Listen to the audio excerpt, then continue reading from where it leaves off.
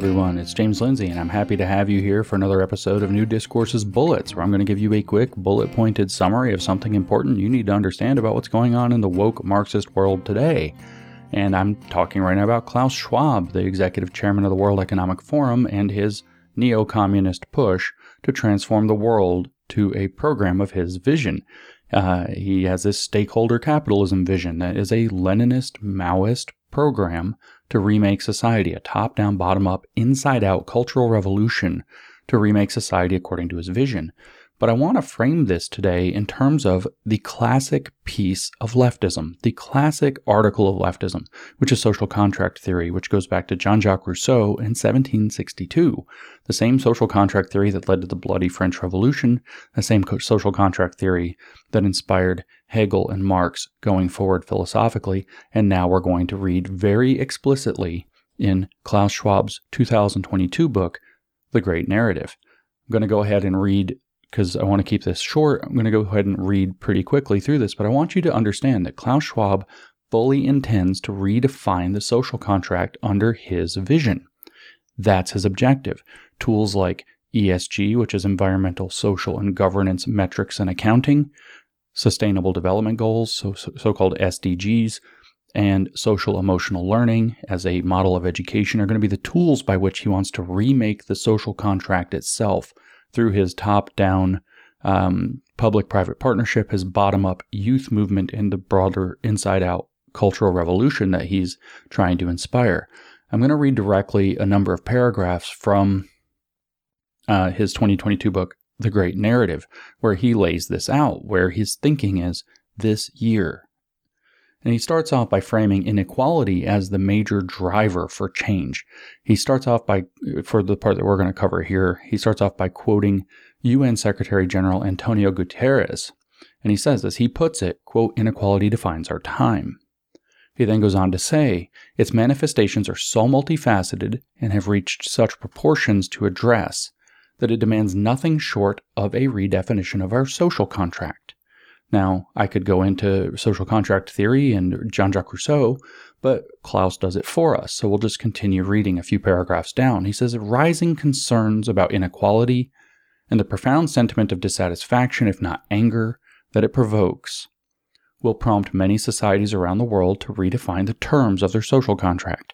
Now imagine, if you will, that you have an organization that funds a lot of woke Marxism, a lot of this identity politics that makes people angry and makes them perceive inequality and injustice, like the World Economic Forum and all of its various partners. And then that same organization happens to point out, look how angry people are, look how dissatisfied people are because of the inequality that we are actually stoking.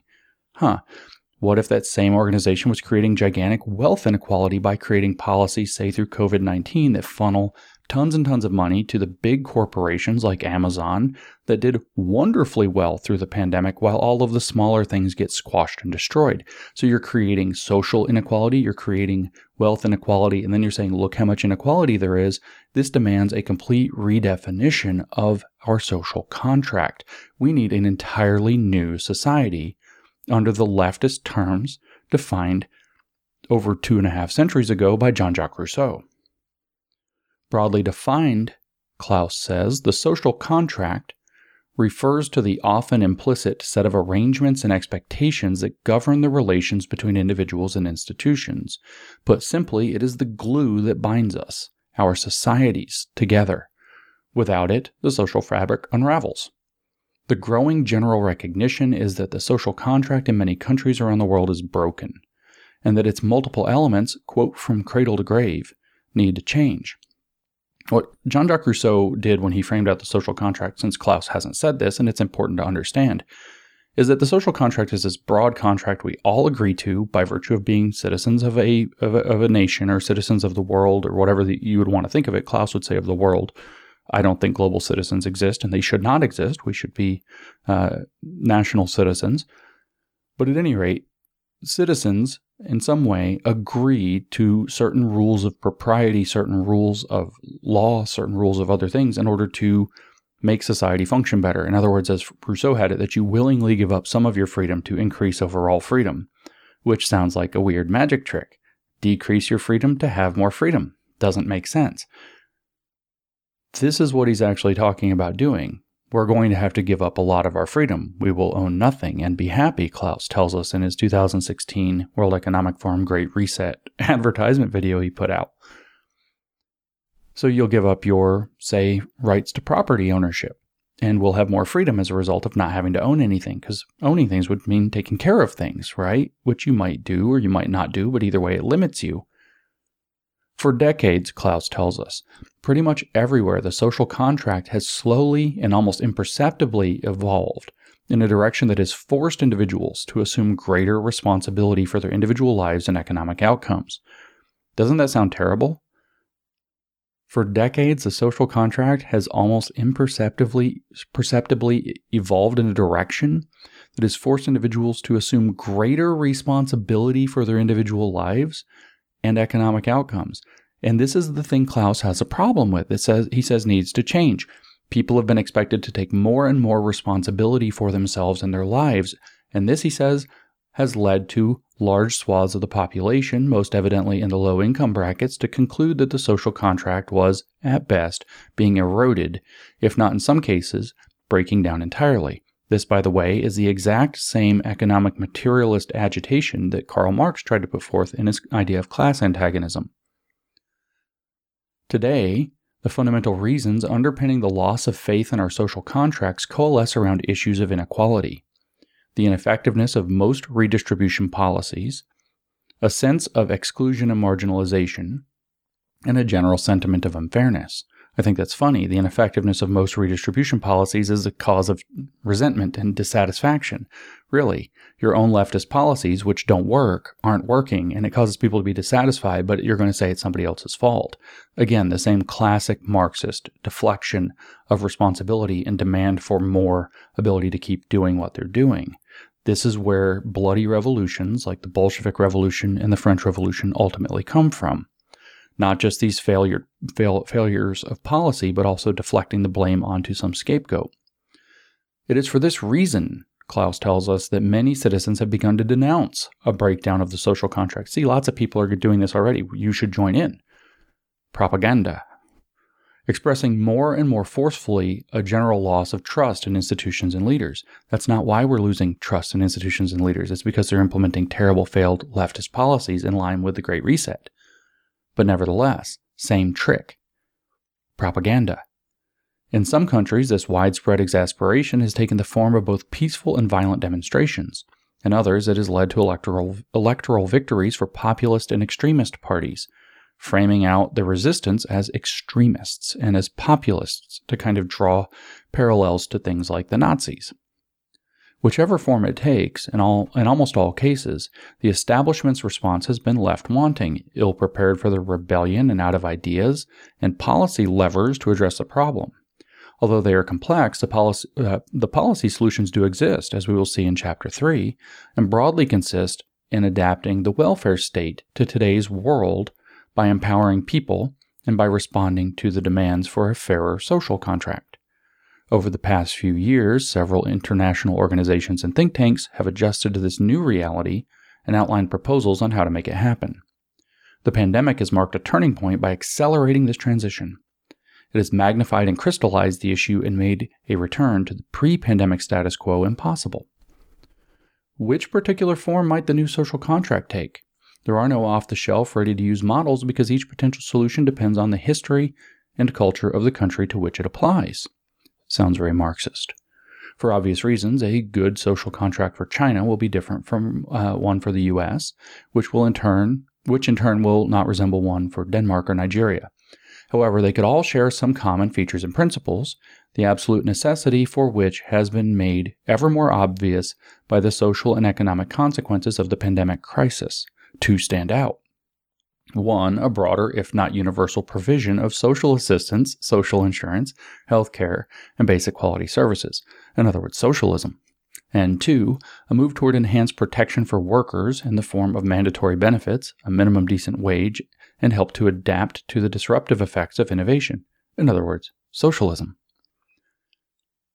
In addition, a critical aspect of a new social contract pertains to liberties and freedom, at least in democratic countries.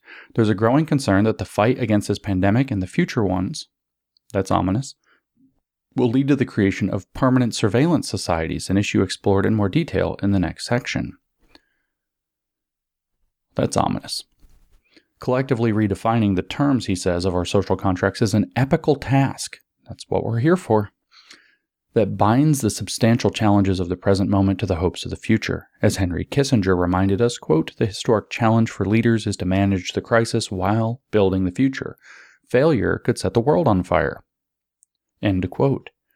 While reflecting on the contours we think a future social contract might follow, we ignore at our peril the opinion of the younger generation who will be asked to live with it. Their adherence is decisive, and thus to better understand what they want, we must not forget to listen. Of course, how convenient if you, say, adopted a Paulo Freirean model where what you do is you position yourself as a facilitator to agitate the youth in a particular direction, say through social emotional learning. So you agitate them and then you tell them the correct interpretation of what they're experiencing, the one you want them to have, and then you force everybody to listen to what they say after you've brainwashed them to say what you wanted them to say in the first place.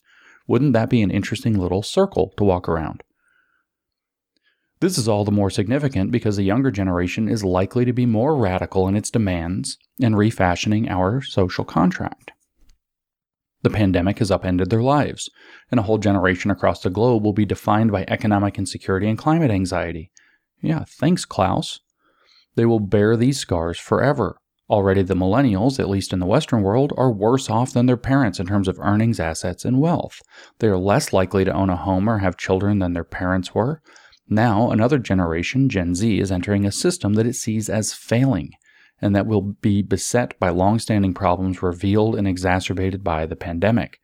As a college junior put it, citing the important sources here, quote, "Young people have a deep desire for radical change because we see the broken path ahead." How will this generation respond, he asks? By proposing radical solutions, often radical action, to prevent issues like social inequalities from worsening or the next disaster like climate change from striking. The young generation see both as two facets of the same coin, intergenerational inequality. Sounds super Marxist, but okay. It will most likely demand a radical alternative to the present course because its members are frustrated and dogged by a nagging belief that the current system has failed them and is fractured beyond repair. Imagine if you ran an organization fostering exactly that thought, exactly the conditions that lead young people to believe that, and then you use it. And then you say we have to listen to the people that you facilitated into that view. Imagine. As a result, youth activism is increasing worldwide, being revolutionized by social media that fosters mobilization to an extent that would have been impossible before. You can hear the salivation for the revolution right there. It's possible now. Yeah. It takes many different forms, ranging from non-institutionalized political participation to demonstrations and protests, and addresses inequalities in a multifaceted manner, seeing issues as diverse as income inequalities, climate change, economic reforms, gender equality, and the LGBTQ rights as part of a more general inequality problem. The young generation is firmly at the vanguard of social change. There is little doubt that it will be the catalyst for change. Throughout the rest of this book, he talks about how the youth are going to demand compliance with ESG standards, sustainable development, resilience, all of these buzzwords that they've now packaged up communism into a new box under their control and direction. And he says, well, the youth are going to demand an entirely new social contract that demands these changes. They are going to be firmly at the vanguard of social change. This is a youth movement in alignment with either Mao Zedong or Herbert Marcuse, trying to radicalize and create the new sensibility, the new rationality, the new morality. He actually talks about that in this book too, that we need a new morality. And we're going to find it largely in this younger generation to whom we must listen, who's been facilitated into this belief that the world is broken beyond repair. So this is the program of social change that Klaus Schwab is recommending, that the World Economic Forum is attempting to force upon us. And you see the mechanism. Tools like social emotional learning and ESG and sustainable development goals are the weapons that they're using to transform the society to create a new Rousseauian-style leftist social contract under their control, stakeholder control, where they are the stakeholders. and you are the serfs. Thanks for listening. I hope this helps you understand more of what's going on in the world around us.